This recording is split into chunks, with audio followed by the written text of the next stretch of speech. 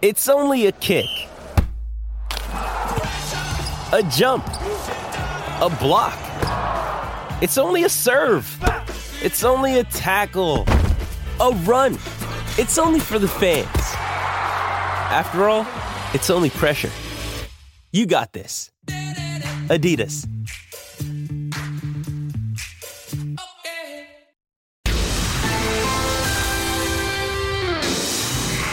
Welcome into the latest edition of ESPN FC. I'm Dan Thomas, joined by Ali Moreno and Stevie Nicol. We'll kick things off with a dramatic day in the Premier League, serving up some shock results. What a win for Arsenal, 2-1 down. They come from behind, though, to win at 4-2 elsewhere. Manchester City dropping points away against Forest. It finished 1-1. Liverpool beat Newcastle 2-1, and it just gets worse for Chelsea. 2-0. And it gets worse for Chelsea as they lost 1-0 at home against Southampton. What that means? Well, regarding the title race, Arsenal 2 points clear of City. As we welcome into the show, Don Hutchinson is with us, as is Frank Leboeuf. And Pablo's staying with us as well. But Don, I want to start with you. What a brilliant game of football this was, and with so much drama, especially after what happened between City and Arsenal midweek, and then Villa taking the lead early. You kind of thought, this is it. But boy, did Arsenal show some character to come back. Exactly that, Dan. I think you could read the headlines when they went 1-0 behind. I think everyone's thinking they're going to bottle it, then they get back into the game, they go 2-1 behind. But they showed bottle, they showed character. I thought it was a magnificent game of football. I thought Villa played their part, but Arsenal ran away with it towards the end. A 4-2 might just flatter them. Arsenal scoring a late goal from Martinelli, but it was a mood changer, I think, because if they had dropped points, drew the game or lost the game, that would have been a big hit for them in terms of how their recent form has been. So they got back on the horse, they got 3 points today, and then it put pressure on Man City, but it was all about Arsenal's performance and some good individual performances. There were so many moments in this game you thought, Arsenal have tried hard. They've had a good run, and it's going to come to an end. Because 5 minutes, obviously, Villa take the lead. Yeah. That miss from Odegaard as well. You thought, that was it. That was the opportunity. Yeah. But, boy, they didn't let their heads drop. No, I think you've got to give credit to Arteta, because at half-time, I am certain that his team talk is about, look, the second half, remember all the reasons why we were top of the league. Remember all the things that we did that got us there. Remember all the runs and all the good passes and the positive thoughts and all the good stuff, because that's what you got in the second half. I mean, Arsenal, yes, a fantastic game. And yes, Leon Bailey had a shot that Ramsdale saved at 2-2. But the second half, for me, was all about Arsenal. And it was a championship performance is what it was. Right. Second half. You can talk about coming back from and then last week. Jorginho's the man. You talk about... and what struck me when this ball went in, I thought, you know what? Football gives and takes away, Right. And last weekend, football took away 2 points. Sure. Just because it can. But you know what? This week, they can't complain because football gave them the 2 points back. And you can't argue with that. Because at the end of the day, it's hit the crossbar and it's gone in off the goalie's back of his head. Yeah. I mean, come on.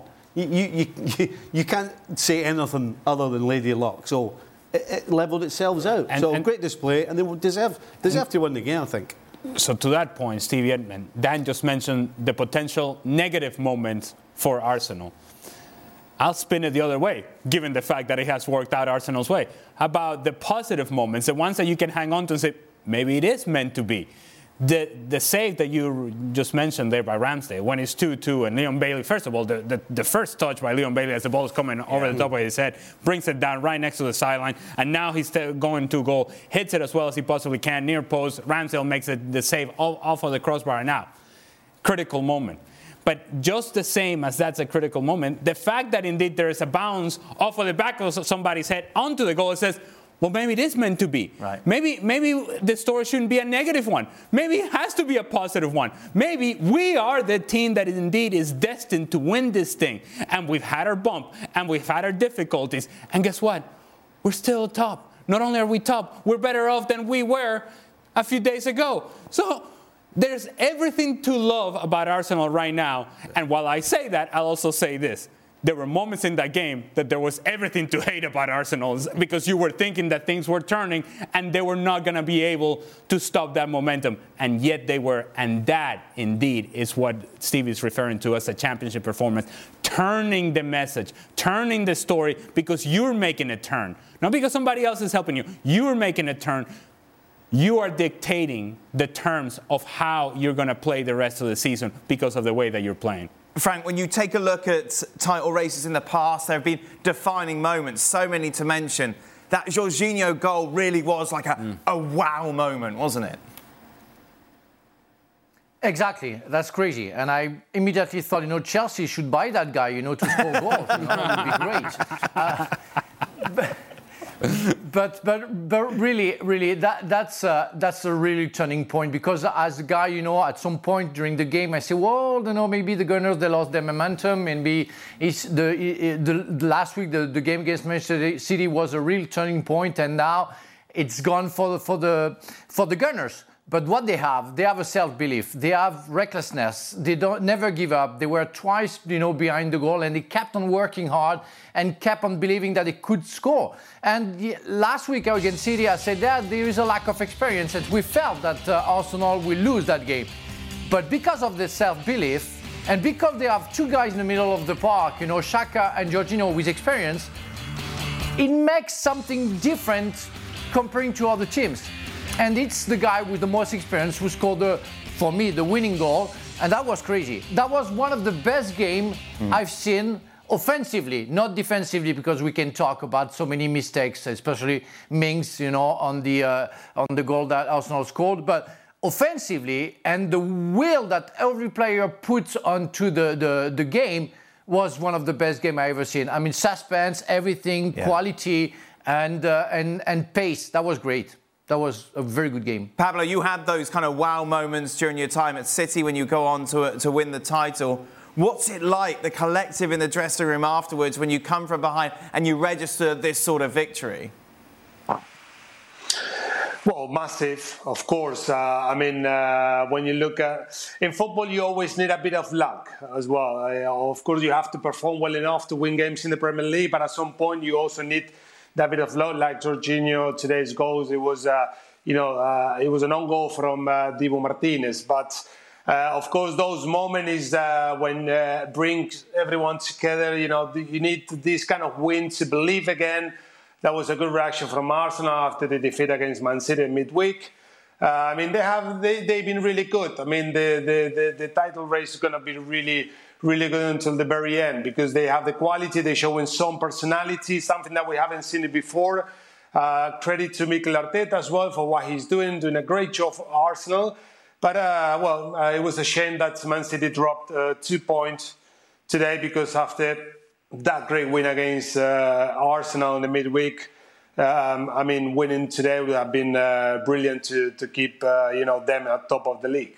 How aware, Pablo, would City have been of what was happening at Villa Park? As a player, how much were you keeping an eye on what your opponents were doing? Well, of course, when you have some team playing early game, some players like to go on the phone and look at the result, or sometimes people just asking how they score.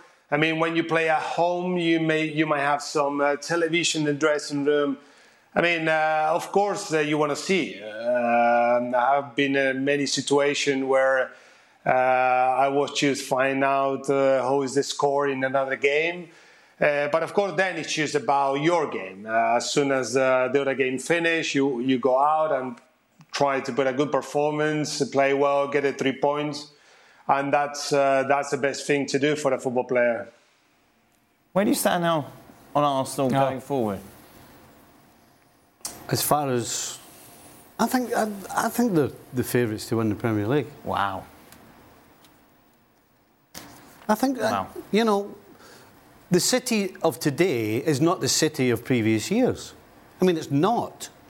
We've been talking about them all season. Now, listen, they're a kick in the backside off the top of the league, but they're a little unpredictable.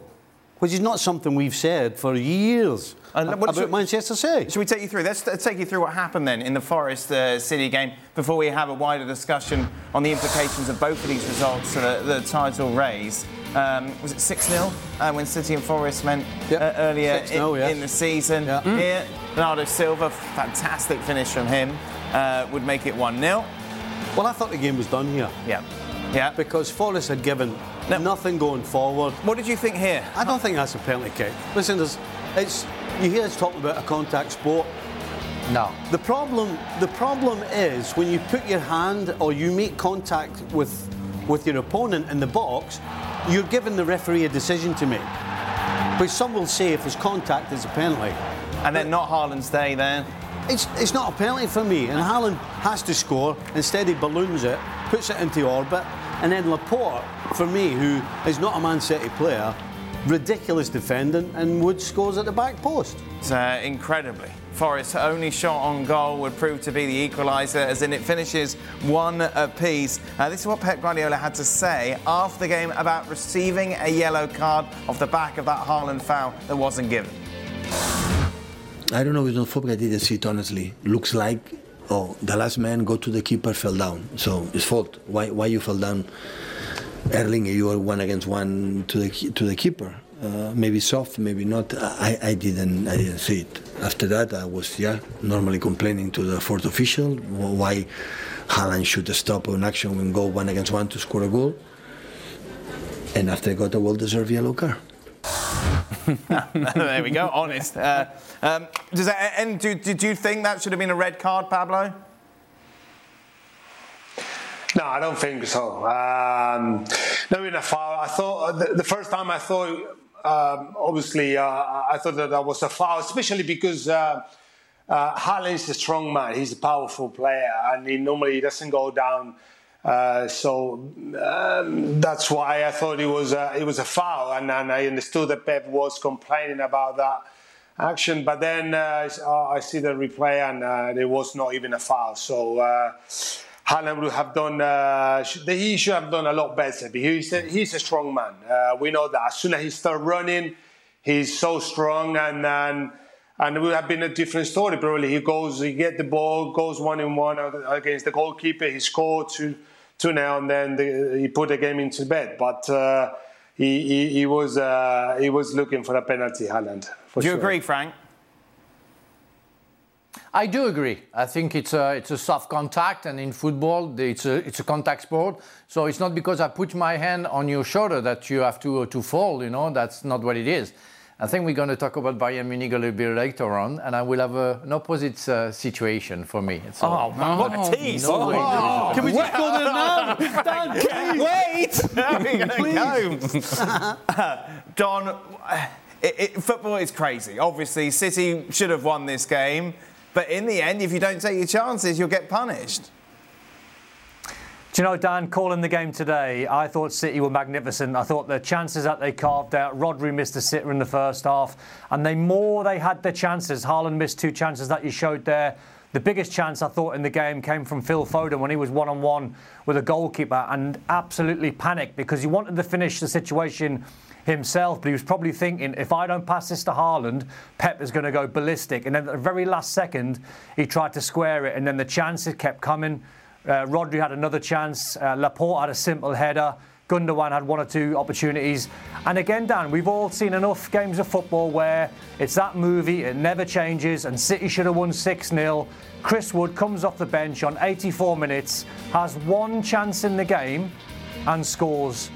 And it was a mauling from Man City's point of view. So I wouldn't write them off in terms of the title race just yet. You're looking at the stats, 23 shots and he's 6 on target. But I thought they played well enough to suggest to me that they're still in this. They've got Bournemouth next.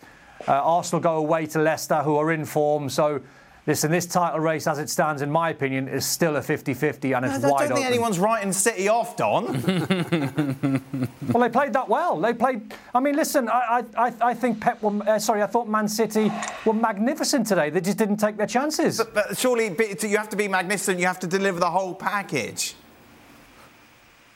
Well, I mean, if you want to base it on stats, yeah, but if you want to watch the game with your eyes, I did. and I Man watched the City game. play that game against Forest. You banging on. Well, no, if Man City play that game another 10 times against Forest, they win 9 times out of 10.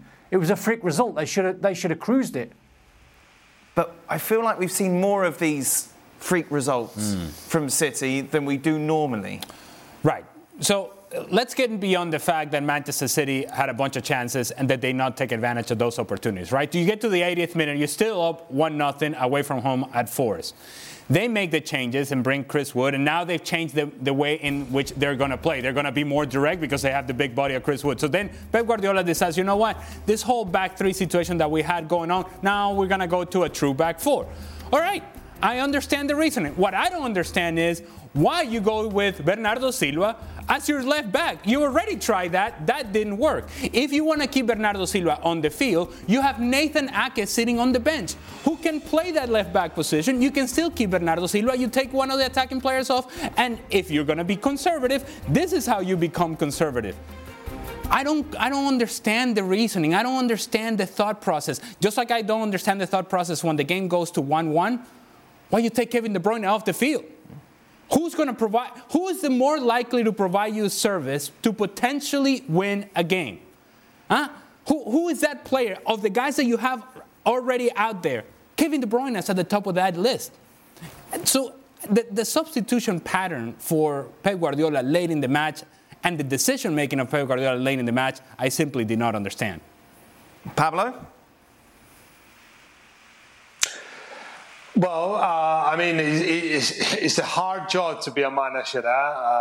Just because you're assistant coach now of Albania, don't start. No, of course, it's so hard. But the thing, I mean, we saw Bernardo Silva playing as a left back against Arsenal as well, against Midweek. We all know that Pep, I know he's not a full back, and defensively he might struggle, but we all know that Pep also likes from his full-backs to come inside, to create that extra man in midfield, to be good on the ball. We haven't seen it with Fabian Delph before, even Zinchenko. I know that for Bernardo Silva, is not his best position. He's not a defender. He could be a good option when Man City is on the ball. But winning 1-0 away from home, of course, they will put, some big players in the box. You know that those 10 minutes, you have to defend. You have to keep a clean sheet. And Aki is probably one of those players who could do that job for that team in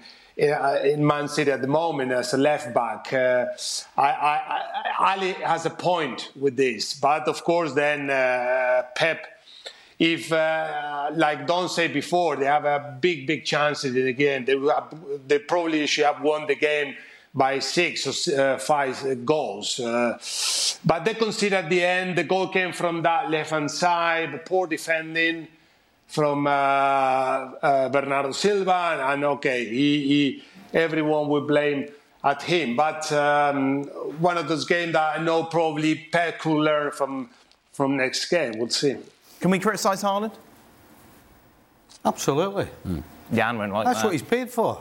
The reason they get him is to win games like this. You get a chance, you're supposed to put the ball in the back of the net. And not only did he get a chance, he got 2 bites at the cherry because he hit the crossbar with the first one. So, yeah, absolutely. Look, the guy's fantastic. He scores tons of goals and he gets praised when he does that. So when he puts a ball over the crossbar the way he did today, then he deserves all the criticism he gets. Just the way it is. And should have fought through the challenge instead of trying to draw a penalty when he's in and the goalkeeper. Right. Put the game away. Okay. You win the game 2-0 at that point. Here we go then. All right. Let's take a look at how the bookies have things set with regards to who is going to win the title. It is tight, really tight. But Manchester City are favourites to win the Premier League. Wow, there you go. Stevie, you say Arsenal then are your favourites. Yeah. Yeah, I think so. I see an Arsenal team that just has got blinkers on. Right. And is just going that way and is positive and they've had their knocks but they're coming back. And I see City as Stumbling's probably too heavy a word, but it seems as though that's what's kind of happening with them. They're stumbling through the season a little. So 1 vote for Arsenal. Yep. Pablo Zabaleta, you agree, surely? I don't think so. I think Man City still have a strong squad, better than Arsenal.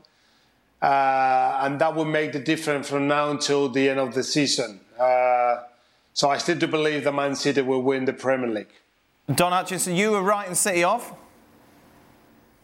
No chance. I think it's 49-51. I think in Man City's favour. I think experience will tell. Yeah, you got the percentages right, Don. Well done. Hey. Frank, where are you going? I still go for City. I mean, it could have turned in a bad way for Arsenal in that game with Bailey's crossbar. So it's a thin margin for Arsenal where it can go either way. I'm still convinced that City is more solid, stronger, have a bigger depth on the bench especially, and they can use it where maybe some players at Arsenal, and we saw Saka today during the game getting injured, but they had to stay on. So maybe at that point there could be a difference. It could make the difference. Let's believe in magic. Arsenal. Yeah? Yeah. 3-2. Well, there are too many moments today. Too many signs pointing in the direction of Arsenal. I'm going to take Arsenal. Meanwhile, well away from the title race, and I mean well away, Chelsea were in action against Southampton. Southampton went to Stamford Bridge. James Ward-Prowse with a brilliant free kick would be enough to see them get the victory. Problem for them is everyone else won as well. We saw victories, of course, for Bournemouth and Everton as well. But let's focus on what happened, shall we, at Chelsea. This is what Graham Potter had to say after the game. When we've lost 1-0 at home to Southampton, with the greatest respect to them, it isn't good enough because of the results we've had recently. Absolutely, like I said, first half is as much my responsibility as anybody's. So the performance wasn't good. I thought the second half performance was better, and I thought we deserved to score. I think if you score, then the game changes around. But at the same time, 1-0 isn't good, and we're disappointed with that. God, Frank, this is a new low, isn't it? To start, I don't even know what to say. I think we should ignore that team, and I'm going to yeah, until they don't react. What the point? It's the same thing. They can't score goals, so they're going to concede at some point a goal. They can't have only clean sheet. I mean, they were better second half, but come on, they lost 6 points against the last in the Premier League. What do you want to expect from them? I said it's an off season, but. Well, it won't be enough season if they are relegated. If they keep on doing like that, they might be relegated. So it's going to be worse than that. The club in the world who spend the most is relegated. What a shame. Yeah, shame on you. And it's true. That's the only thing I can say about them. And it's not only Potter mistakes. Yes, Potter decides the team selection. But come on, the players. I mean, come on, Sterling. Come on. You have a header 3 yards away from the net. The goalkeeper doesn't know where he is.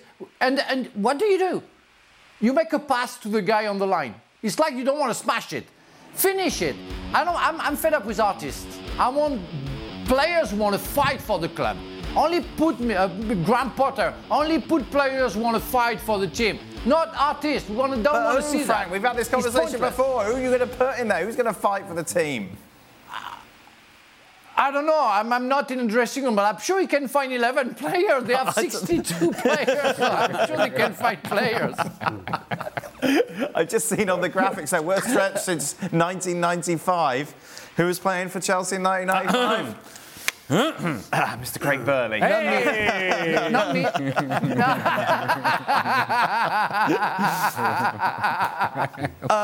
Where do we stand on Graham Potter, Frank?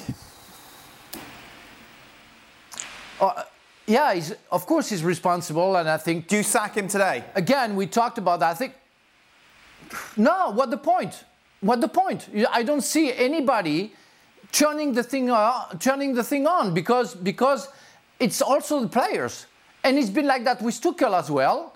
and they can't score goals. We don't have a striker. When we have the chance to score, we don't. And I don't see the spirit. And you can put any coaches, it's going to be the same thing. I don't believe in a reaction, a psychological reaction from the players. Yes, some players coming from months ago, signing Fernandes, Felix, Mudryk, and I'm forgetting maybe another one. What's going on? Nothing. Those players are not been, haven't been vaccinated against anything. But they arrive, they don't do anything. So there is something else. Maybe there is a curse, but I don't believe it. That's why you have to start from scratch. That's where we. I don't know. That's where no, we're but at. really, forget about the season. Try to save the club. Try to not be relegated. Maybe change the coach. Frank, you're not going to get relegated, are you? So if you're going to change the coach in the summer, why don't you do it now? Give them a run and try and turn things around, and gives him a chance to see what he's got ahead of him. Yeah, maybe we are, but you have to be clear. You have to be clear that you don't want to do anything special this season. You just want to make sure you work for next season, and like that you don't expect. Maybe you have to wait for the to get out of the Champions League to give a free lunch for a new coach at that time. So just wait for after Dortmund or maybe after that. But it will be a pressure to the new coach if they go to Dortmund with a new coach. So for me, it's useless. What would you do if you were Todd Bowley, Stevie? I think Potter should get pre-season. What have you seen from him that makes you say that? I don't think people understand how difficult it is when you turn up to play a game, and every time you turn up, there's somebody different standing next to you. You know, all the best teams play. You know, we're talking about Manchester United with Rashford the other day, and they're playing balls for Rashford without even thinking about it and looking for it because they know it's going to happen. When you're playing with different I mean, look at that team. It's like 5 or 6 changes again. It's impossible to get any connection. You know, your 2 centre-backs, different players every time. Your 2 full-backs, they're playing with different forwards. I mean, it's just changes every single time they step on the field. And I don't care how good the coach is. You're not going to get results. So, I'm sorry. Yes, he has to carry some responsibility. But considering you've got a 5-year deal, considering you've thrown 30 new players at him, then it's pretty straightforward for me. Do what you can, but pre-season, you better start the season well. And if not, then you're off. I agree with you, Stevie, right? On the big picture and most of what you're saying. All I would say is that while it is difficult to play with people that you're not familiar with, you are playing against Southampton at home. A struggling team, and I mean a struggling team, last place team. And yet you're unable to really control periods of the game in the first half. You're unable to really showcase that you are indeed a team that has to have some sort of urgency, that has to have some sort of intent. And that's the part that I have an issue with. No, but you're talking about a team, no, Ali. I understand. But Chelsea lacks intent, lacks urgency. You know how Frank goes back to, I want 11 guys fighting for the club? What you want to see is an attitude.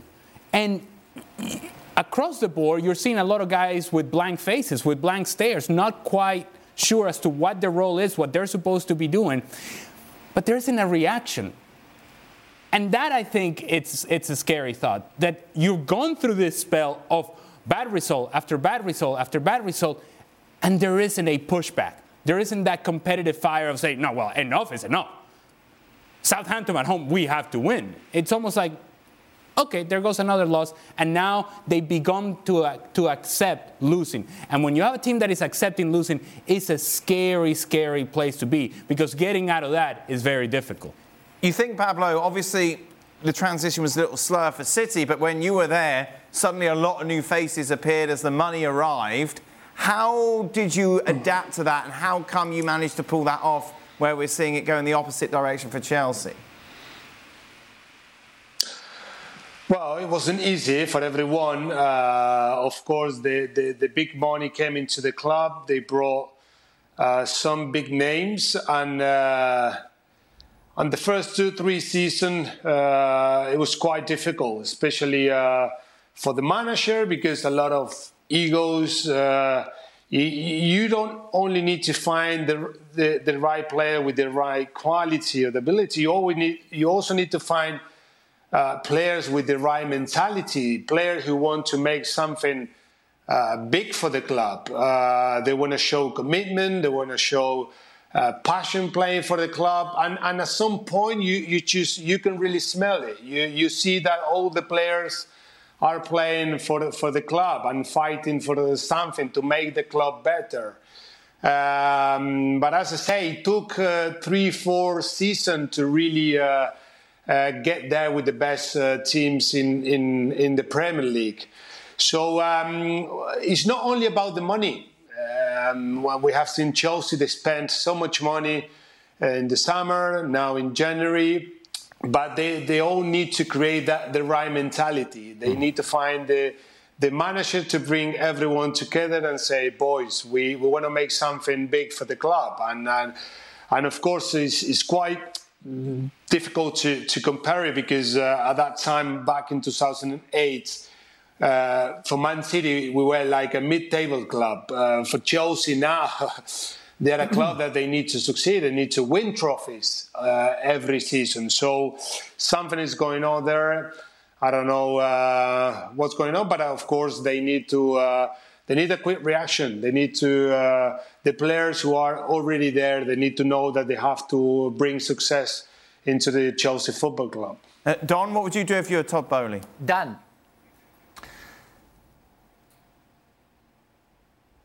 Go on, Frank. Go, Don. No. I just want to say one thing about what just said, Pablo. In fact, in '96 when I signed, Ruud Gullit changed the spine of the team with myself, Roberto Di Matteo, Gianfranco Zola, and Gianluca Vialli. It's not the talent of the player will make the difference. It's the character of the player will make the difference. He chose leaders. He took players, he decided to hire players who decided to get the leadership. I don't see any player there getting the leadership. They're all 20, 21 years old. They have a great future. But right now, and we saw that today with Jorginho and Arsenal, and I'm crazy that I have to say that Jorginho was very useless with Chelsea and so useful for Arsenal. But we have to find leaders somewhere in the middle of the park, at least, or in the spine, which we don't have.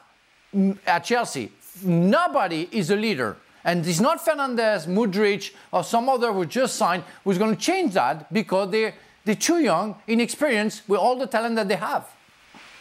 What do you do, Don? Do you sack Potter? Tricky one, Dan. I was thinking when I was coming in tonight and I was watching the Chelsea side, and I've been watching them all season under Graham Potter, and I just feel as though this Chelsea style, the characters, as Frank said, is a world away from an Antonio Conte side. It's a million miles away from a prime Jose Mourinho side because his side were killers to win every single game. Where's Chelsea's Drogba? Where's the Essien? Where's the Ballacks? Where's the Robben? Where's the Terrys? I think this Chelsea side look fragile. I think they look a little bit soft. They're young. They're a little bit weak. You've got to go all the way back, I think, to December, the last time they beat someone 2-0. So that tells me they're an easy side to play against. They can beat someone 1-0, but if you stay in the game, like West Ham proved and many other sides have proved, they don't put teams away. They're not ruthless. Southampton have done the double over them this season. So Boehly's got a massive call to make. And I can't help but go back to what I thought Chelsea were amazing at. And it was a model that no one really wanted to copy because the manager was the most important thing, and he instilled the culture into the players. As Frank said, he brought the right characters in. He brought winners in. He wasn't interested in developing players for 5 years. It was, you're going to come into my side and we're going to win tomorrow. I feel as though Chelsea are a world away from that. Meanwhile, a few weeks ago we were discussing Chelsea-Liverpool, who would finish higher. The general consensus would be with Chelsea. That certainly has swung from what we've seen from Liverpool over the last couple of matches.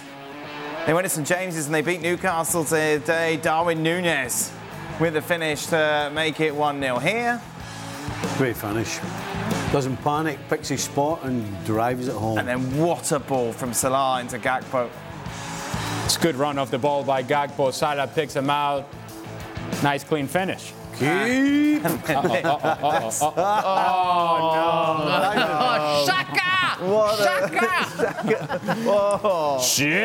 Catastrophic. I think they'll be doing diving headers with the goalies. Oh, wow. Very soon. He'd made up his mind really early that he was going with the diving header. Yes, yeah, he was. Liverpool then take the victory to close the gap on Newcastle to 6 points with regard to the Champions League race. What was different today, Stevie, from Liverpool? I think going forward they were sharper. Right. Because in previous games they've had opportunities to score goals and haven't taken it. You know, you're talking about Salah. What a ball from Salah. We haven't said that for a long time. Yeah. You know, poor Darwin Núñez, people jump on his back for missing chances and he sticks it away like a world-class striker that I think he's going to be. So going forward for 22 minutes, they were the old Liverpool. There was still some vulnerability there, though, even though down to 10 men, wasn't there? Unfortunately, the strangest thing happened when they went a man up and they panicked. They couldn't keep the ball. They couldn't keep the ball. Newcastle hit the crossbar for half-time. Yeah. Could have gone in 2-1. And it was a little better in the second half, but it was so good for 22 minutes. And then I guess what we saw is where Liverpool is right now.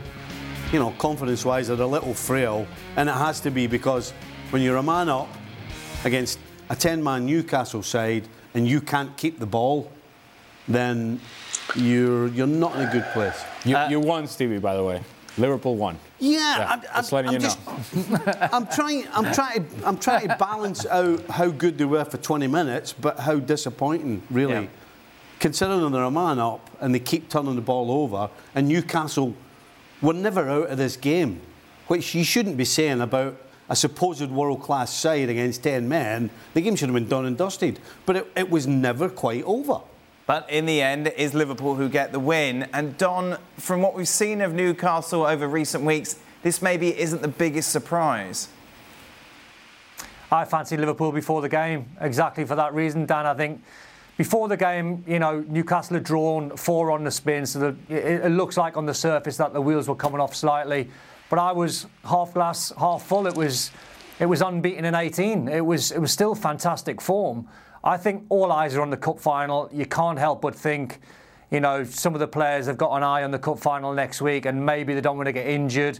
I thought Liverpool were actually good second half, even though Jurgen Klopp made 4 changes. They looked a little bit rusty, the players that he brought on, like Firmino, like Jota, but they still had chances to bury the game 4 or 5. But Newcastle now, instead of looking up, down, where once Newcastle were in second, all of a sudden Newcastle fans are looking to the cup final and they're starting to look at teams like Tottenham and Liverpool who are just starting to make inroads, and Newcastle might just fall out the top 4. But it's still been a magnificent season. Well, let's see, Don. Like, people might be thinking, well, wait a minute, why are they being distracted by a Carabao Cup final? Well, because we've not won a trophy since the Fairs Cup, since '69. We've been in 1 or 2 cup finals, but, you know, you ask any genuine Newcastle fan and you say to Newcastle fan, do you want to finish 4th and lose the cup final, or do you want to finish 5th and 6th and win a trophy? It's win a trophy all day long. They are desperate for a trophy. These lads will be heroes if they win the Carabao Cup next week. It's so big for Newcastle. Liverpool, though, with a game in hand, Stevie. Ooh. Hey? Yeah, I think they've put themselves back in, but again, you've got to look at what's above them. You know, can Brighton and Fulham keep doing what they've been doing all season? You'd question it. Right. Tottenham, you're just not quite sure. And they decimate with injuries, aren't they, at the moment, Tottenham? So look, Liverpool have won a game against Newcastle, against 10 men. Mm-hmm. Let's get back to the basics. Yeah. That's what it is. Right.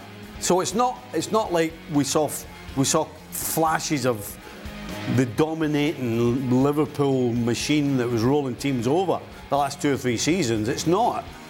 You know, you could argue if you were a Brighton fan or a Fulham fan or a Tottenham or a Newcastle fan as well, that, you know what, after the cup final, if we don't win it, well, that's just going to spur us on. So there's a lot of ifs and ands.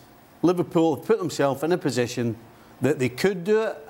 Are they favourites against all the teams above them? No. Who is the favourite? No. We spoke about it last week.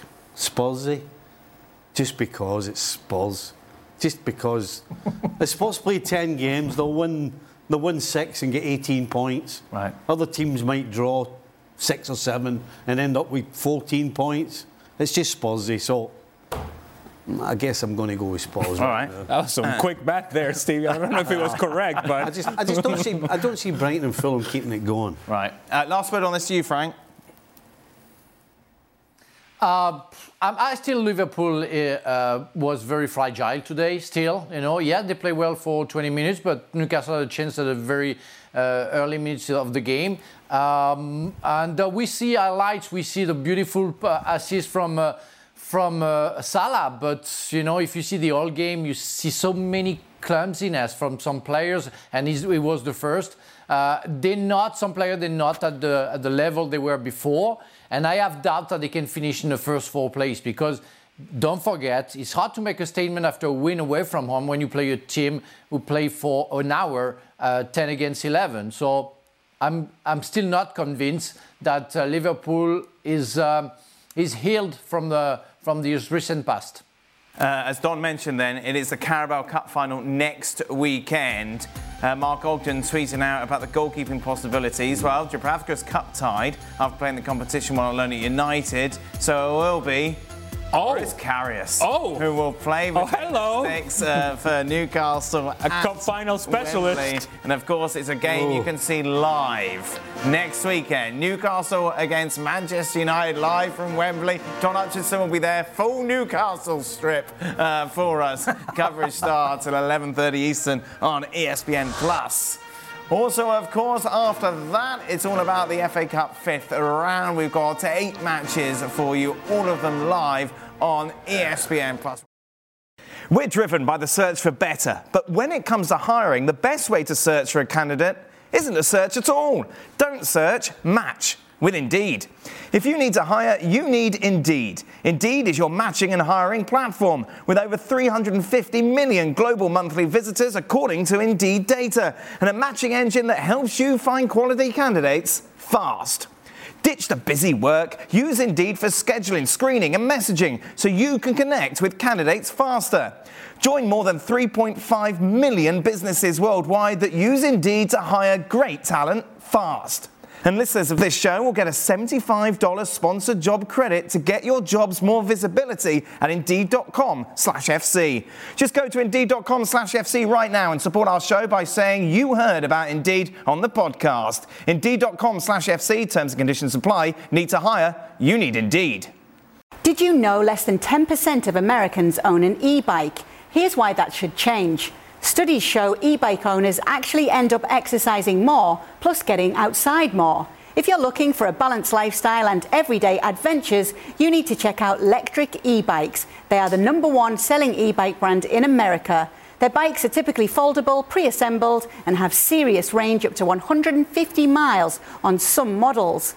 Check them out today at lectricebikes.com and add some more adventure to your week. That's lectricebikes.com. In the Bundesliga, bit of a surprise. Borussia Mönchengladbach beating Bayern Munich by 3-2. Gladbach were helped out with Upamecano being sent off early on in the tie. After the game, Archer Rintuck caught up with Julian Nagelsmann. Julian, a 3-2 defeat for your team. How would you analyse the entirety of the game? Well, I think we have the chances to decide the game in the first couple of 7 minutes. We have 3 or 4 big chances. We have to lead 2-0, 3-0 could be possible. And then I think it would be a bit easier. Then we concede the red card, and then it gets more complicated. We concede the goal, then we got the equalizer. In the second half, I think we have a good control. We were better than Gladbach, but then we concede a goal, ball-losing moment when we chip the ball towards the midfield. I think we can have a flat solution as well on the ground. After that, it's getting a bit more complicated because we have exhausting minutes in Paris in our baggage, so it's not that easy to come back into such a game when you have numbers down. In Paris, we have to defend the last couple of 7 minutes also with numbers down, so it's not that easy. At the end, it's like that. We have to live with the result. Now it's an important game against Union. We lose Upa. That's hard because I think it was no red card. It was a bad decision, I think, from the referees. But at the end, it's like that. You've spoken about Bayern, for example, last week against Bochum, not being in their flow. Still, you were 20 games unbeaten, yet the mood in Munich seemed, the word crisis I've seen used in that. How do you analyse this result in terms of, was it coming at all in your eyes? No, today I think the game was not a normal game because of the red card and so on. I think if we play 11 against 11, we will win the game. What did you say to your team after this? Because it must still hurt for that winning run to come to an end. I just tell that the situations in the game were not that lucky for us, but at the end I think if we go borderline also in the last couple of 80 minutes and then numbers up and numbers down, I think we have the capabilities and also the chances to win the game as well. But when I talk about Benji Pavard, for example, he tried to do everything over all the 90 minutes. I think if we invest all the same, it could be possible to win. Doesn't matter if we get a red card or not. Right, look, everyone's here. But we've got to start with Frank. Obviously, gave us that tease, didn't he, during the discussion about whether or not Haaland's was a foul. Tell us, Frank, Upamecano, did he deserve to go? Well, you know what? I'm really into the centre-back union, but really, when you look at the full pace, not at the replay, but the full pace, you know, he takes the striker's arm and pull it, and he unbalanced the player, and at the full pace, he can't recover, as we see, and he falls. For me, it's a red card. It's as Ali said, 100% red card. Why different to the Haaland one, Frank? Because he's on Haaland, the guy just put his hand on Haaland's shoulder, but doesn't pull him. Where we can see that Upamecano pulls the players and twists his upper body, and it's why I say at the full pace you unbalance the players, and he deserves a red card for me. Pablo? No, for me, it's not a red card. That was a mistake from the referee. I can understand that from the referee point of view or from his position, it could have been maybe a red card or a foul, but then that's why you have VAR these days to tell the referee to go and have a look at the screen and to overturn decisions and stuff like that. And then if you look a couple of times, you can see that it's just a soft contact. The player goes down very easily, and that's for me. That is not even a foul, and of course no chance for red card. Oh, 1-1. Don. Oh my day! I actually find this one impossible. I actually do. This is a referee's nightmare. I do, because I've seen it about 55 times. And I'm like, he's knocked him off balance. It's a little bit clumsy, but is it a foul? Is it deliberate? And I'm like, if I'm going to side with anyone, I think I'd side. Watch where he lands. I've seen it a million times. Watch where he lands. I've seen it a million times. Watch where he lands. He lands forward. If you're running and you get pulled, then you're going to turn him. If there's such a contact there, he's going to spin him. He doesn't. Look, he lands flat in his face. Does he make contact? Yes. There's a little spin, isn't there? A little spin. No, look, come on. I'm not saying there's not contact, but no, not for me. Right. Don, life or death, you've got to make the choice. Life or death, I'm saying no red card. No red cards. Okay. It's a lot of pressure, this. It's a lot of pressure. Life or death, yeah. A lot riding here. No foul. No foul. No foul, no red card. There is contact, but it is the slightest of contacts, and I fall in the same. This falls in the same category for me as the one with Erling Haaland. So Frank's the only one who thinks it's red? Apparently so. Wow, there you go, Frank. Meanwhile, of course, you know, Dan, sometimes it's better to be alone than to be badly accompanied. You know, whatever that means. He's being bad company. That's very true. Don't worry, Don's changed his mind now. He thinks it's red. Okay, let's talk about the title race then. Overall, we do have one, Ali, don't we? We sure do. And this is a byproduct of the fact that Bayern Munich allowed all these teams to get back into the title race. And while Bayern Munich is dropping points here and there and everywhere, well, Union Berlin has been consistent. Whatever you may think of Union Berlin and whether they're good enough to stay with Bayern Munich, the truth of the matter is that they're a point behind. And Borussia Dortmund, with a game in hand, have the chance to go and tie Bayern Munich at the top. So there is a race. Yep. Now, in order for this to stay a race, and I think this is critical, these teams, the ones that are trailing right now, Bayern Munich, have to prove that they're able to string 5 and 6 results together. Sure. That they're not eating each other alive while Bayern Munich is getting points everywhere else. That's going to be the key. That one of these teams, whether it's Union Berlin and Borussia Dortmund, more likely Dortmund than Berlin, that they're able to string results together and that they become really the title contender.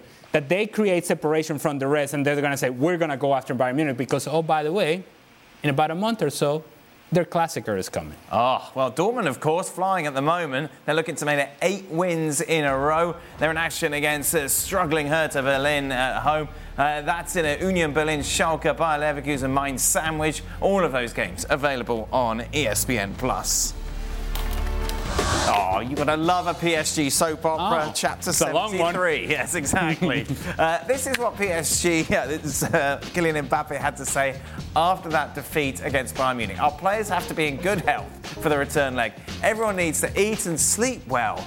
They're not comfortable when we play attacking football. There is room to qualify. Forget the last bit. Focus on the need to eat and sleep well because then 24 hours after that quote, there is Neymar in McDonald's. He was playing poker that day, went to McDonald's for a snack. Oh, you gotta love it. Now, this is what Gaultier had to say about it all. You can't, and I'm not going to associate Kylian's statement, the words he had in the dressing room, with a picture of Ney in a fast food restaurant. I've spoken to Ney, I told him what I thought. Ney has the right in his day of recovery to rest. He's passionate about poker. He has the right to play poker. And then I told him what I thought about that picture that came out. And that's between me and him. But I'm convinced that there is no link between Kylian's statement and the photo that came out. Oh, where do we start? Frank, of course that photo came out for a reason. Neymar, you can control that, surely. A picture of you in McDonald's, you're posing. You know that it can only end in one thing, and that is the publicity that it's inevitably going to get. Of course not, and that's what maybe was looking for. But I don't really care, you know. I mean, I never liked people judging my private life, you know, when I was a football player. I think the only time where I have to be judged is on the field. Now, the problem is when you are that bad, as Neymar is being so far, lately, I would say, and after the World Cup, you should show a little bit low profile. It's what I think. And that guy seems to not care about what people think about his life. And teasing a little bit at the same time Kylian Mbappe. Yes, I'm pretty sure that Kylian Mbappe was saying that to Neymar, and I'm pretty sure the picture was sent to Mbappe. So that's how we are now in the Paris Saint-Germain dressing room. Good luck, Christophe. Yeah. Christophe Galtier. Good luck until the end of the season. Imagine signing up for this job, Christophe Galtier. And all the challenges that are out there to be the PSG manager. That at some point, you knew that you had to come to a press conference and answer questions about one of your players playing poker and going to McDonald's. And that somehow that's not related to what your other star player said about sleeping well and eating well. This is beyond the scope of the job of a manager. This is the last thing he should be concerned with. This is high school sort of stuff. This is juvenile stuff, and yet it's happening in a very public forum in one of the highest profile teams in the world because there's high profile players involved. And this guy has to manage these guys as if they're kids. And they're not kids anymore. These are adults, and they continue to behave in ways that you just do not understand that this is part of my job. As a manager of this football club, I have to address this? Apparently so. But he is the manager, Pablo. Kylian Mbappe is not the manager. So Mbappe coming out and making these sort of comments doesn't really help anything, does it? In a sense that if you've got a problem with Neymar playing poker or eating McDonald's, you take him to a side in the dressing room, don't you? You don't tell the media. No, of course, it doesn't help. And I think Mbappé should know that Neymar has been playing football for 10, 15 years now. And he knows why he's good, why he's bad. I mean, the thing with footballers or, I don't know, people who does different sport, they should know that, I mean, in a day off, you can go and play poker, you can go McDonald's, fast food. I mean, many times I went for fish and chips in England, in a day off. If you do that very often, of course, that's bad. But what I would say, but what I would say is, be careful with social media and stuff like this, because, I mean, you're coming from a big defeat in the Champions League, and then if you go out and you play poker, you go out and have a picture having McDonald's, you will upset people. You will let people talk about those things. I think Mbappé knows that Neymar doesn't. He knows what he's doing, and as a teammate, I respect all my teammates. Do what you want, but then when we are in the field, when we are in training, I want you to do 100%. But like I say, if you put picture of your lifestyle after a bad defeat and stuff, you will upset people at the club, fans, and could be some teammates. So that's why maybe Mbappé came out saying we should know that we need to eat well, rest, and just focus on the next game. But Neymar, he knows what he's doing. Yeah, Neymar's not going to hear those quotes, Don, and go, oh, God, thank goodness Kylian told me that. Now I'm going to go home, have a lovely sleep, have a cup of milk, and go you're just dangling that kind of carrot, ready for it all to kick off, and inevitably it has. I know, it tells you the relationship between Mbappe and Neymar. It tells you everything you need to know. There's no relationship there whatsoever. What I would say, if you're eating McDonald's for a professional athlete, it's not going to do you any harm in terms of the long run. I think it's more the image. You know, it's either Neymar can't read the room by having the picture. It's not so much eating the food, he can't read the room, or he's just not interested. You imagine this, Stevie, in your Liverpool days? It wouldn't have happened. Well, it wouldn't have happened. And we sit here year after year trying to figure out on the football field why PSG don't win the big games. Well, here's your answer. You know, there's never been a dressing room ever that's not had people in it who chip away at each other. Yeah. Every dressing room has it. But when it's your supposed two superstars out of three who are chipping away at each other, no wonder when it comes to a game, when it gets tough, that they don't stand behind each other and fight for each other. Because that's what you have to do. The best teams in the world have gone through games where the opposition are just dominating them. It happens to everybody. And it's how you cope with that. And you can't cope with it if your team's not together. And this team is clearly not together. And so they're not going to end up winning the Champions League. And they won't do it again this year. What's Messi make of this, do you reckon? Is he just sat at home looking at his World Cup going, no, it's been a good year. I like this. Pablo? Frank's gone. Pablo's gone for the moment. Go on, Frank.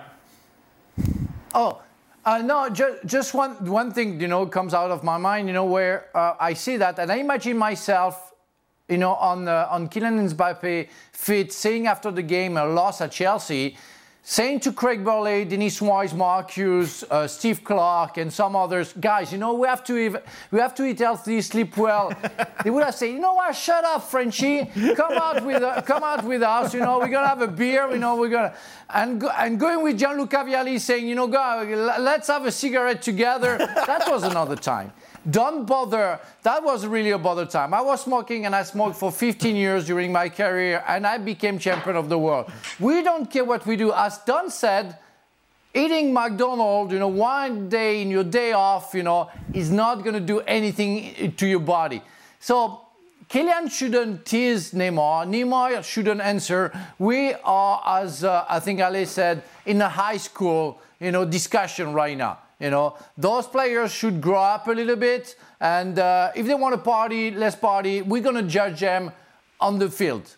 And so far, it's not very good what we see. In an ideal world, what you would have loved to have seen from both Neymar and Kylian Mbappe is that if indeed there is a picture at a fast food restaurant, both of them are eating the burger. Oh, that'd be nice. See? Or both of them are playing poker. Yeah. Softy. Yeah, I know. No, I'm just saying, if indeed the concept of a team being together, that's what you would have seen.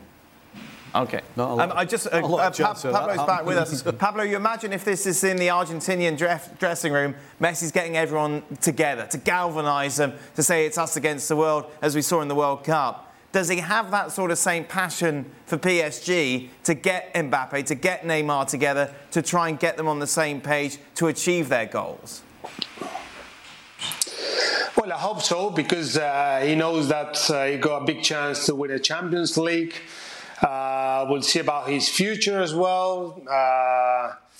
We saw his dad saying that he's not 100% but Pablo, sure. do you think you know him? Does he have the personality to step in, to get involved with this? Can he be bothered?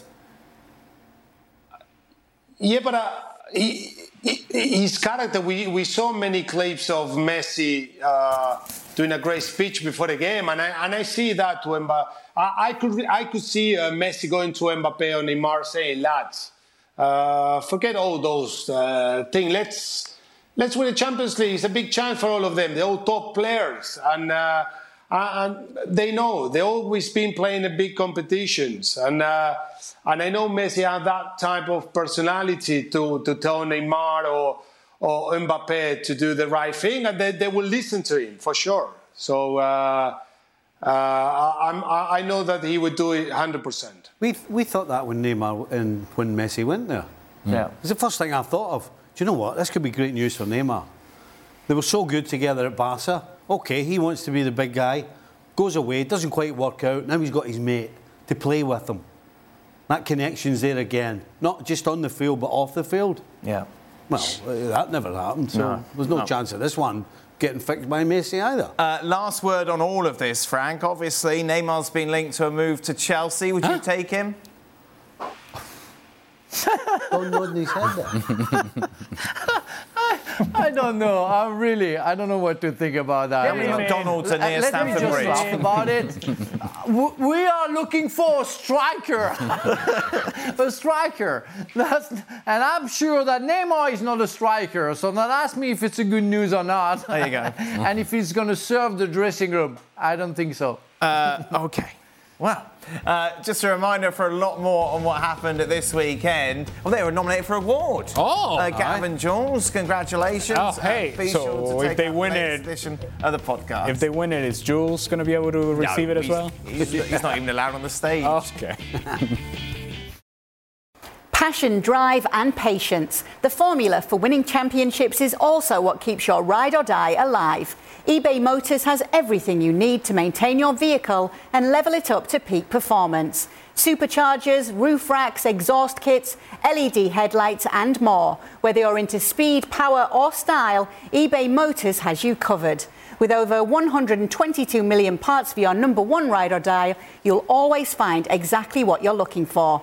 And with eBay Guaranteed Fit, your part is guaranteed to fit your ride every time or your money back. Because with eBay Motors, you're burning rubber, not cash.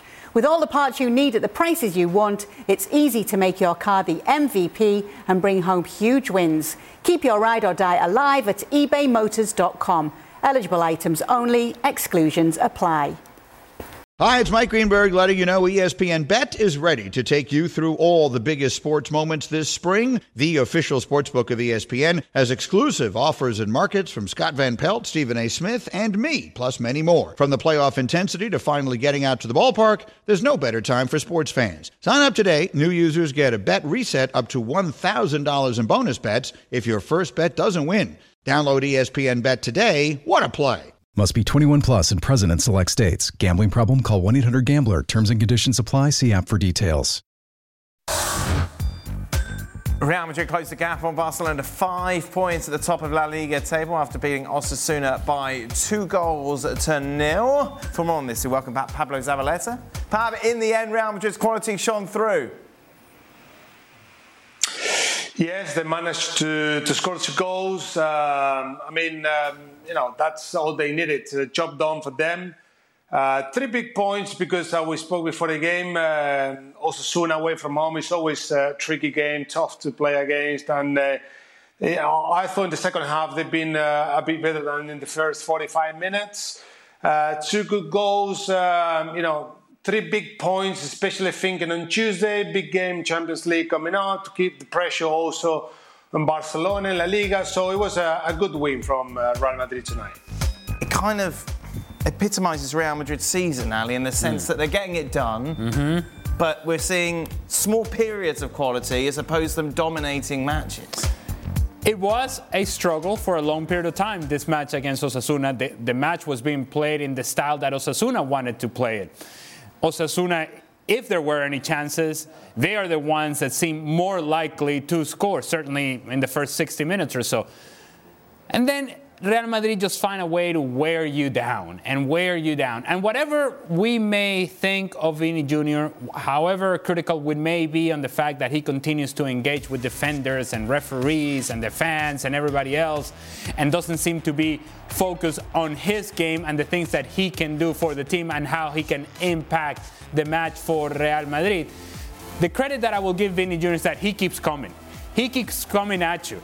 He may miss a chance, he may miss an opportunity, he may miss a pass, but he will continue to try, and he will continue running behind, he will continue to run at defenders, and eventually he gets it right. And it's a good look to Fede Valverde, who joins in the attack. We hadn't seen enough of that from Real Madrid, joining midfielders into the attacking half, into the final third. We see Valverde doing it for the goal. So when you have that, we're talking about players of high quality, and that's what Real Madrid does have. They do have players that can change the game. Osasuna doesn't have that. And so for as much as the game was being played in the manner in which they wanted to play it, they don't have enough. They're limited in the attack. They can't score a goal. They have scored 1 goal per game, actually less than a goal per game coming into this match in La Liga.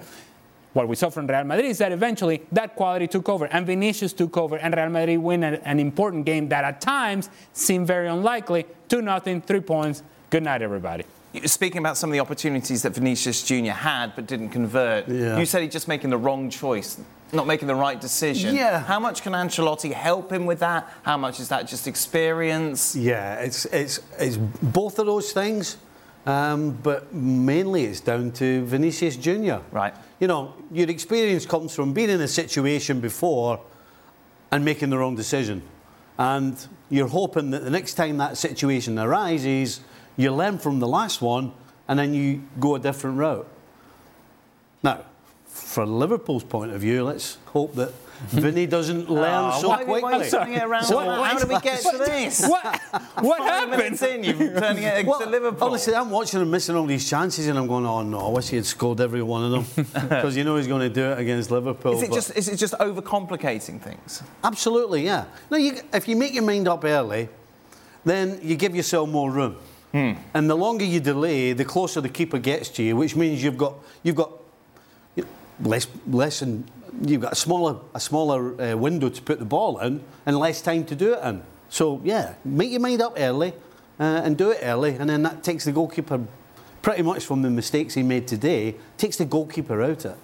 Pablo, obviously, with regards to the title race, Real Madrid closing the gap for now to 5 points. How would you assess their chances of catching Barca? Well, still a long way to go. I mean, 5 points is nothing. Of course, Barcelona, they have a game in hand, in which we'll see what they do. But, in football, you never know. And especially with Real Madrid. Barcelona, I have to say that they've been brilliant. They just kept winning games. They've been playing really good football in the last few weeks. I mean, they look really solid. But I'm sure that Real Madrid will keep just pushing really hard until the very end.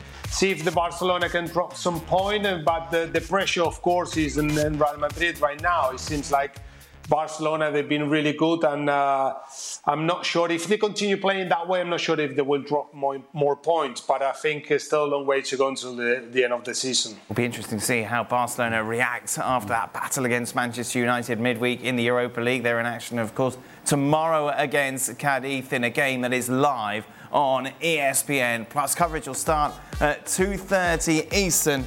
Be sure to join us.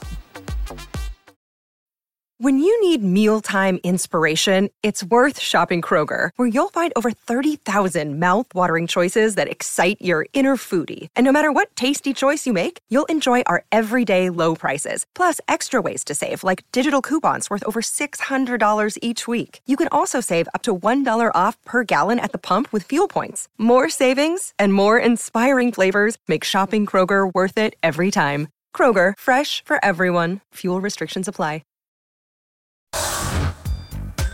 Staying with Real Madrid, Sid Lowe caught up with Carlo Ancelotti after the game. Carlo, a difficult night, but in the end, a really, really important result. Yeah, always difficult. I think we played well.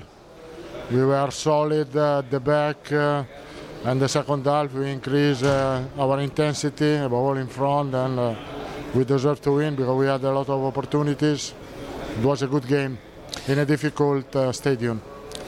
Carlo, is it difficult for the players to be focused entirely on a game like this when they know they've got Liverpool, then Atletico, then Barcelona coming up? How do you prepare the game psychologically? No, I think that we understood that every one of us understood that was important game to keep competing in the Liga, and so we prepared well. We were ready, and we did our best to win. Carlo, can I ask you about Vinicius tonight? One of the things that really struck me watching the game this evening is, obviously we talk a lot about his quality, we talk a lot about the things that he makes happen in the game. What was really striking to me tonight was his athletic capacity, that he runs and he runs and he runs, and in the 89th minute he's still going. Still going, it's unbelievable. His physicality is unbelievable, and of course he make the difference in the second half because the opponents are a little bit tired. And he is never tired, so he keep going. He had a lot of opportunities. He scored goal. He played a fantastic game in a difficult atmosphere, but he was focused and really pleased for his performance. And what about Alvaro, a kid coming on, plays his first game, he creates 2 goals. Obviously, one is ruled out, but what a fantastic 10 minutes he had. I think he will be a fantastic player, I think.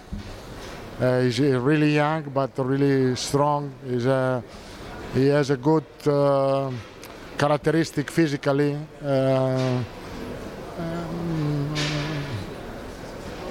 It's too early to think about this, but it will be important for us in the future for sure. Thank you, Carlo. Congratulations.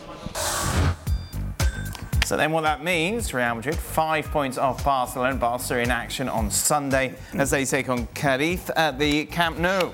Let's welcome in, shall we? I think Sid Lowe is with us, as is Pablo Zabaleta. Sid, let's start with you. Let's keep it simple. Who's going through, Real Madrid or Liverpool? Oh, you say keep it simple, and then you give me a question that's almost impossible to answer. Real Madrid. But I'm not convinced at all about that answer. Yeah, we're not on a time strain, Sid. I'd like some more analysis, please. OK, right. Let me try and give you some analysis. And it's interesting, actually, listening to Stevie talk about Liverpool's performance against Newcastle today, which, of course, well, make up your mind. Do you want me to give you the quick answer or the long answer? In all honesty, when the draw was made, a couple of months ago, I thought over 2 legs Liverpool would be better than Real Madrid. The way that Liverpool have collapsed since then changed my mind entirely on that. That said, these last couple of games, the Everton game and the Newcastle game today, which of course I haven't been able to see because we've been here, but listening to Stevie talk about it, and also the fact that Madrid haven't always convinced. And yet there's a little bit of me that thinks with Madrid, there is a level of quality there, and we saw last season that even when they don't play well, they find a way to play. I think partly because the quality is there and it's about having the moments rather than necessarily dominating games. I think there's also something about Real Madrid which is a combination, I think, of, if you like, the confidence that says we're good enough to win even if we're not playing well, but also the humility, I suppose, might be one way of looking at it, to accept that even though you're a great team, even though in theory you're the biggest club in the world, that there will be periods of the game when you don't dominate, and you don't panic because of that, or you don't think, we're terrible because of this. You don't think this team are just too good for us. You always think there's a chance, and there's a bit of me that feels that over 2 legs, Real Madrid will find their way through. The big question for me is Benzema. I think we saw it tonight. This is a team that attacks much better when Benzema's on the pitch. Not just because of the goals that Benzema scores, but because of the way they attack. And I thought Vinicius was fantastic tonight, despite the 2 missed chances. But they did play the whole game to him. And it was a little bit obvious. And I think they need Benzema there because it gives a subtlety to the attack. If he's fully fit, I slightly lean towards Real Madrid, but with not a huge amount of conviction. How do you feel about Vinicius against Alexander-Arnold, Steve? No thanks. Listen, Alexander-Arnold today, when my mate Saint-Maximin had to come inside because they were down to 10 men, he must have been doing thank you very much, because he had no idea what was going on. And that's against a guy who can be good. The difference between Saint-Maximin and Vinny is there's a world apart. Vinny knows what he's doing. Vinny's got the confidence and the football brain to take advantage of situations against Alexander-Arnold. So if he gets as much of the ball as he did in this game against Osasuna, then it's going to be trouble. Who have you got going through? I've got Madrid going through. Really? Yeah, listen. Again, you see, you can argue all day long that Real Madrid are not the best, but they take advantage of situations. And you saw it today, A, with the goals they got, and B, with the chances that Vinny missed. When the ball's turned over, they are at you so fast and so quickly, and generally with quality. And a Liverpool side right now that is turning the ball over too much, that's got danger written all over it for Liverpool. That's my biggest fear is when Liverpool lose the ball. Right. What's going to happen with the likes of Vinny and the Benzema's playing? Just the way they'll get at the back four with pace, that worries me. Pablo, we've got 2 votes for Real Madrid. Are you giving it a third?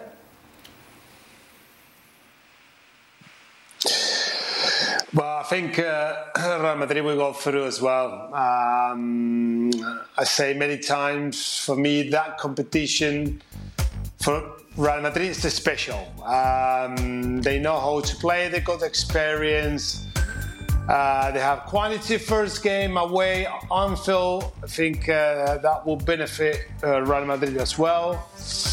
And then second leg at the Bernabeu. So, I still believe that Real Madrid have big chances to go through in 2 games. That's going to be amazing to watch these 2 teams playing against each other, because they're both fantastic teams and managers.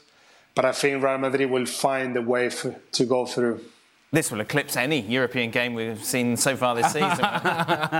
Well, and my decision hinges on the true status of Karim Benzema. Not the published status, not what they have told us, but the actual true status of what Karim Benzema is right now. I don't buy this whole, he's tired, so we're going to give him the night off. He's not going to travel to Osasuna.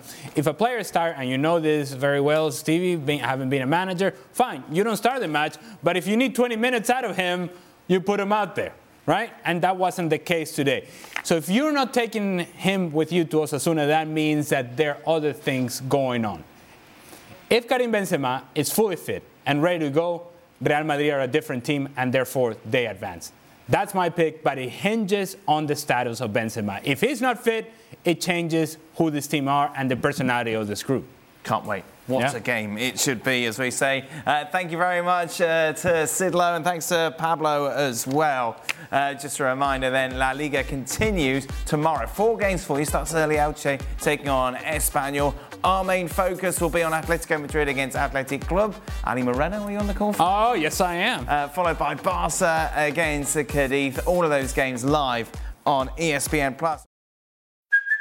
Hey, it's Kaylee Cuoco for Priceline. Ready to go to your happy place for a happy price? Well, why didn't you say so? Just download the Priceline app right now and save up to 60% on hotels. So whether it's Cousin Kevin's Kazoo Concert in Kansas City, go Kevin, or Becky's Bachelorette Bash in Bermuda, you never have to miss a trip ever again. So download the Priceline app today. Your savings are waiting. Go to your happy place for a happy price. Go to your happy price, Priceline. Meanwhile, MLS kicks off next weekend. Phil Neville's not happy. We're 7 days from the first game of the season. We don't know the playoff format. I think that's poor. When you're talking about professionalism and elite, I think when you're 7 days out from the start of the season, we've had talks here, and one of our players asked one of the MLS guys the other day, what's the playoff system? And they were like, well, we don't know. And I'm like, well, that's not elite. My question is, who is figuring out? Is it Apple? Who's wagging the dog? You're talking about differences between the UK and the US. We talked about the intensity of the fans. This is another big difference. Oh, dear. Right, see? That's not going to go down well. See, Football America's going to have a breakdown. Here's the thing, Phil, right? If he had kept it to the conversation about not knowing what the playoff format is, then that is a fair question to ask. Yeah. That is a fair criticism. Indeed, that you are so close to the start of the season, and yet you don't know how is it that you're going to decide your season, how you're going to define your season. But then he took it to a different level. He went somewhere else, and now the valid questions that he had are not going to be answered, and all the conversation is going to be about the difference between the UK and the US and the fans, the intensity of the fans. That one is not going to go over well with anybody that is in anywhere related to MLS or is a fan of the league. How about you just do your job? Right. It's hard enough to do one job. Let them do their job. They'll sort it out. It didn't stop you coming here in the first place. Yeah. You came here to coach a football team. You came here to win games. How about you win games and then you don't need to worry what the format is. Just do your job. I'm sure they'll be discussing those quotes at length on the next edition of Football Americas. That drops on Monday. Be sure to check it out. That is it. What a show we have had. Thank you very much for joining us. Ali and Stevie. Don is back as well. And Frank, apparently. I didn't put Frank on the tweet. But there we are. He's still with us. Professional. What a treat for us all. Extra Time is next. Welcome in then to the latest edition of Extra Time. Thank you so much for your questions. What a day of football right across the board. Ali and Stevie with us here in the studio. Don is here, as is. I wasn't expecting Frank. I didn't even put you on the tweet, Frank. Wow. But thank you for staying late. What a professional. Well, you know, I so much appreciate how much you're happy to see me on Extra Time. Oh, yeah, there you go. You know. You sent me a WhatsApp, Frank. What does that say? Yeah. Oh, here we go. Oh. What's his... Oh, it's a beautiful picture of myself. Look, it's a picture of him picking up some sort of... What's this for, Frank? Oh. The British Legion. I'm the French ambassador for the Bleuets de France, which is like your poppy in England. Why did you send it to me? What do I care about I'm that? the French ambassador. I thought it was something interesting. Oh, because I know that you will be so jealous and envious, so I love to see your face when you discover that picture. I'd be jealous. No, like the British what? The poppy. Oh. There you go. Beautiful. Don? I'm the French ambassador. You got any pictures you want to send me? No, I sent you a couple of voice notes. Oh, yeah, that was a useless voice note you sent me. I've got no idea why you bothered doing that. Well, it was a little bit of desperation because I was trying to find out if Newcastle appealed Nick Pope's red card, even though it was a definite red card. If they appealed it, he could then play in the cup final. Yes. Then obviously he would get turned down and he would get an extra game ban on top of that, but at least he'd be able to play in the cup final. Yes. But my stats guy shot me down in flames and went, not going to happen. So you decided to share that with me? Yeah. Yeah, just to let you know that I'm on it, and I'm trying to work hard behind the scenes. Guy. I don't have a stats. I'm on it. Have you got a stats guy? No. You see, Dan, it's much better to have. It's much better to have a picture of me, Dan. You know, he's less thoughtful. You know. See, I thought initially I thought that Don was coming to you for the answer, which I thought would have been a waste of a message. Don's supplied me the question and the answer to the question I don't even ask. Don, Shaq is your man. There you are. What? I'm sorry, what? We talked about this in the show at length, really. How fast would you sack Potter, tonight or in the morning? I think everybody's very hesitant to sack Potter because it's like, well, what's going to happen? What next? How low does he have to go to get sacked on? I mean, this is a bad one. I mean, Southampton have done the double. Yes. I just can't see Todd Bowley making the move tonight or tomorrow morning. I think they might just give him the Dortmund game. If they got embarrassed in the Dortmund game and it was all flat and the boos from the Chelsea fans were that little bit louder, that might be the time. Do you know what? Let's get Zidane in. Let's get Neymar in. Let's just have a good laugh at Chelsea. Let's just make it amazing. Wow. Would Zidane want it, Frank? I don't know. It would be a very good idea, I think, and I would be very pleased. I never asked him if he wanted to come to England. I said to him, "You don't speak English," and he answered to me in English. Yeah. So he said, "Well, you know, I surprised you." So he speaks a little bit of English. So yeah, he could get in charge of Chelsea. I would be very, very happy about it. He was having English lessons when I lived in Madrid, and that was what, 13 years ago, Frank. Oh. There you go. Inside information. And how were your Spanish lessons? They didn't last very long. Oh, they were not 13 years. A tutor would come to my house, but then I would find excuses. Next up for Chelsea, it's Spurs, Leeds, and then Dortmund. Well, they can beat Leeds and they can beat Dortmund. Spurs is such a big game, a derby, anything could happen. OK. Should Chelsea bring Frank Lampard back? If patience is the approach, Lampard could be a better manager in a long run than Potter. He's proven that he can get the best out of young players. That's from Don Hutchinson, Don. You send that in for you, Yeah, mate? get him in. Yeah? Get him in. Should he, Don, come back? No, I don't think they'd approach him. I think Frank wants to come back in.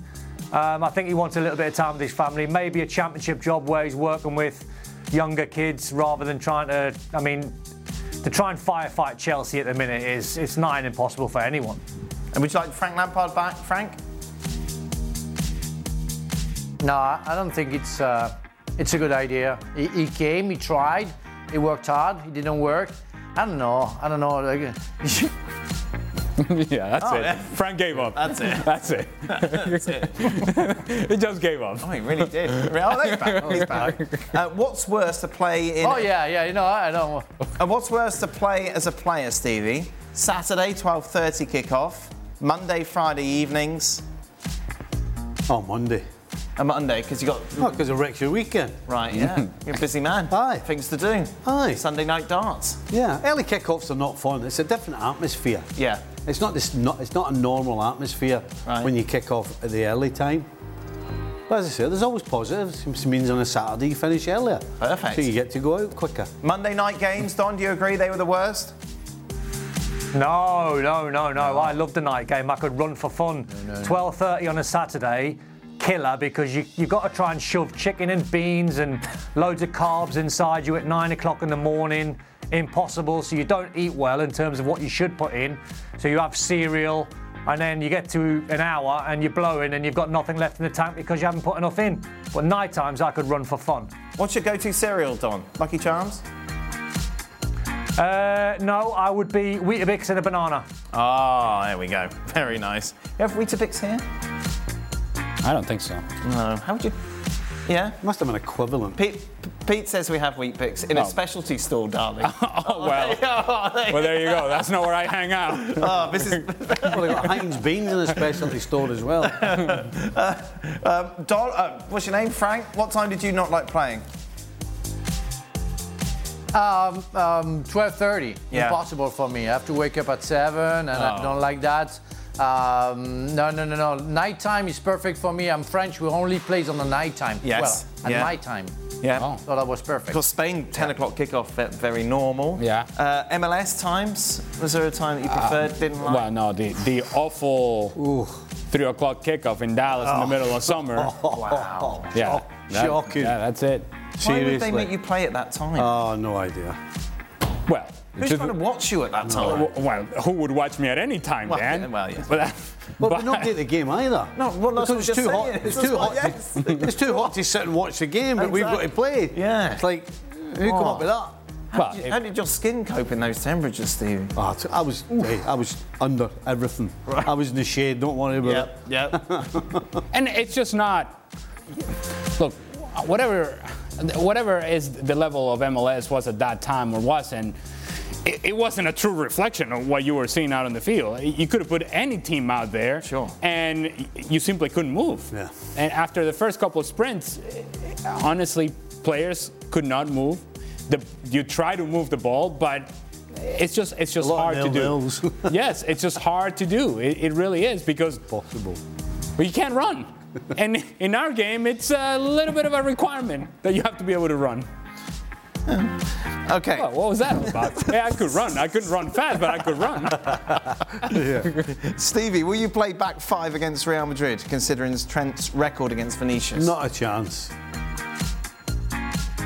There's no chance that Klopp is going to do anything other than play the way he's been playing for the last... How long has he been here? 7 years? But doesn't he need to learn a lesson from what's happened in the past? Well, the very recent past. And he hasn't. So, no chance. There's no way. He'll play a back 4, 3 in the middle and 3 up front. Don, with Nottingham Forest, Everton, Southampton, Bournemouth all getting results, have you seen enough to change your prediction on who's going down? No, I stand by Southampton, Leeds and Bournemouth. Right. I think West Ham will climb the table. I think Lopetegui at Wolves doing well. Leicester in decent form. Forest have come from nowhere. But the bottom 3, Southampton, Leeds, Bournemouth. Ali, which Norwegian fluffed his lines today more? Odegaard or Haaland? Well, I think on the particular play, yes, I would say Odegaard. Right. He comes cleanly to his left foot. So surprised. Goalkeeper is working his way across Martinez, but he's not going to get there. All he has to do is put it on target. In terms of the importance of it all, given that Arsenal did win, you have to say Erling Haaland, because in the end they needed that goal. Yeah. And it's a double miss as well. The first one he hits into the ground, and the second one, because he doesn't want to take it with his right foot, he takes the extra touch with his hip or his chest to try to settle it to his left foot, and then did what he did, put it in the 40th row. Right, that's one of my favourite conversations. For the boys, the Martinez bonk on the head own goal was quite spectacular. What's the most memorable own goal you have been part of? Stevie? Well, I lobbed my own goalkeeper. That's quite impressive. Was that David James? David James. He's like 16 foot tall. How did you lob got a wingspan of an eagle. and I lobbed the ball over his head at Middlesbrough away. How did you manage that, Stephen? Well, the rules had just changed. Oh, so the goalkeeper didn't pick it up? Is that? Yes. Right. So you should just be able to put it back to the goalkeeper. Yeah. So I was getting ready to just roll it back. Okay. And as I'm going to hit it, I remembered that I couldn't do it. Right. And I didn't hit it hard enough. Right. And it dropped under the crossbar. Oh. Some goal. Did you win the game? No. Oh. No. How can you win a game when your own players are lobbing the keeper? Well, it's a classy finish. It's a classy finish. Were there any words in your direction afterwards? No, well, I was fortunate. The whole team was garbage, so I didn't. Oh, okay. It didn't stick out much. that was the yeah. Is that when Don was with you? The decline of Liverpool. Yeah, I think Don was playing in that game. Actually, that was a beauty. Frank, worst own goal? I don't remember, crazy worst on goal. But I tell you, on the name of all the French people who love football, we had fun today, to see bad karma coming to our best goalkeeper in the world, Martinez. We all love, So, so everybody was laughing in France about this unluck. Doesn't bring you a World Cup, though, does it? Bad luck. There you go. Well, no, it's okay. I already won it. So there it is. And we got him. We got a big one. Don, how's your own goal record? Yeah, of course. Not a great one, but a funny story off the back of it. I was at Sunderland at the time in my former club, Everton. We had them on the last day of the season, and I got ill, got tonsillitis about 6 days before. But Peter Reid, our manager, had booked a trip to Magaluf the day after the season finishes for a bit of bonding. And he told me the day before the game, if you don't turn up for the Everton game at Goodison, you're not allowed to come on the trip. So I turned up half fit, lost about half a stone. Reedy went, don't worry, you're not going to start, I'll just put you on the bench. All of a sudden, 2 or 3 players went down injured. I had to come on. Pretty sure I scored an own goal unless it was a different game, but I definitely got sent off. Wow. Just so I could make the trip to Magaluf the next day. Blooming heck, Don. No wonder Liverpool struggled so much with you in the team. I wanted to go to Magaluf, Dan. Well, no, that's fair enough. Frank apparently has stepped away. I bet he's getting a World Cup trophy. How thin would Don be if he lost half a stone? I think Well off. Frank, where did you go? No, I think we I just switched on my TV again because I think we just been through the longest show ever. Yes, you know, it's so a my long show. TV automatically switched off. So it's why. But I'm back. I'm back till the end. You know, fighting. You're the one who wanted to do extra time. I didn't even put you on the tweet. What did you want? Do you think I wanted to do extra time? It's 1:45. You know, and. Of course I want to go to bed. No, you whatever. get 2 days though, don't you? Bed, This is Frank. 2 usages because you straddled midnight, no, Frank? Did it not work like that? I'm sorry, what did you say? This is 2 usages. No. No. No. No. Of my backside. Yeah, well, it's pretty good size. Wow. It's plenty to hit. Yeah. I didn't cushion the blow either. Wow. Yeah. There we go. When I was marking, somebody clear the, well, not clear the ball, flick on header, I'm marking here. Yeah. It went off on my backside into the back of the net. Yeah, into the goal. From my kind of range. My kind of range. There we go. But we got lots of more questions, Frank, you'll be pleased to know. For all. Really? What time is No, it? it's bedtime. Come on. For all, well, for Frank, is it time to accept that Lionel Messi can't be at his best for 90 minutes because of his age, or is it an issue of motivation? Because for Argentina, he looks like a different player compared to when he's playing for PSG.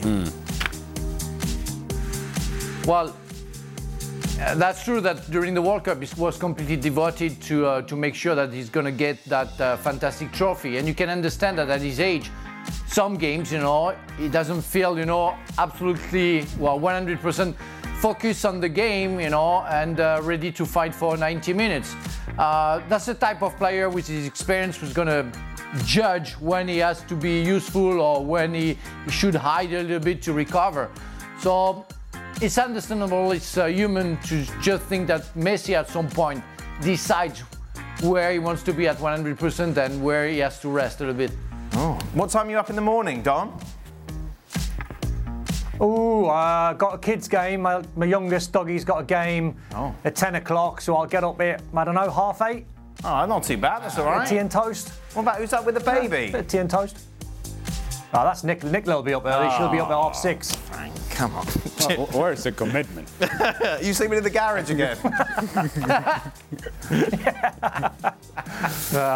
Spare room.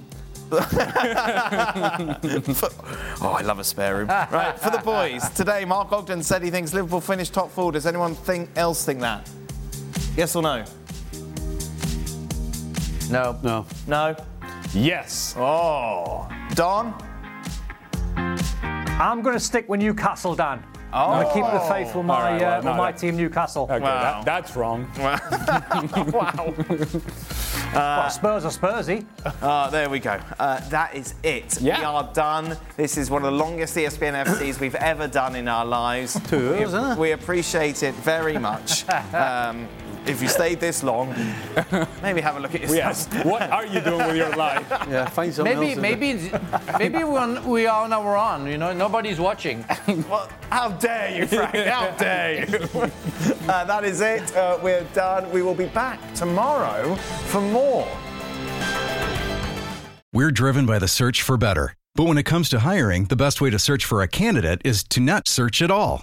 Don't search. Match with Indeed. If you need to hire, you need Indeed. Indeed is your matching and hiring platform with over 350 million global monthly visitors, according to Indeed data, and a matching engine that helps you find quality candidates fast. Ditch the busy work. Use Indeed for scheduling, screening, and messaging so you can connect with candidates faster. And Indeed doesn't just help you hire faster. 93% of employers agree Indeed delivers the highest quality matches compared to other job sites, according to a recent Indeed survey. Leveraging over 140 million qualifications and preferences every day, Indeed's matching engine is constantly learning from your preferences. So the more you use Indeed, the better it gets. Join more than 3.5 million businesses worldwide that use Indeed to hire great talent fast. And listeners of this show will get a $75 sponsored job credit to get your jobs more visibility at Indeed.com/FC. Just go to Indeed.com/FC right now and support our show by saying you heard about Indeed on this podcast. Indeed.com/FC. Terms and conditions apply. Need to hire? You need Indeed.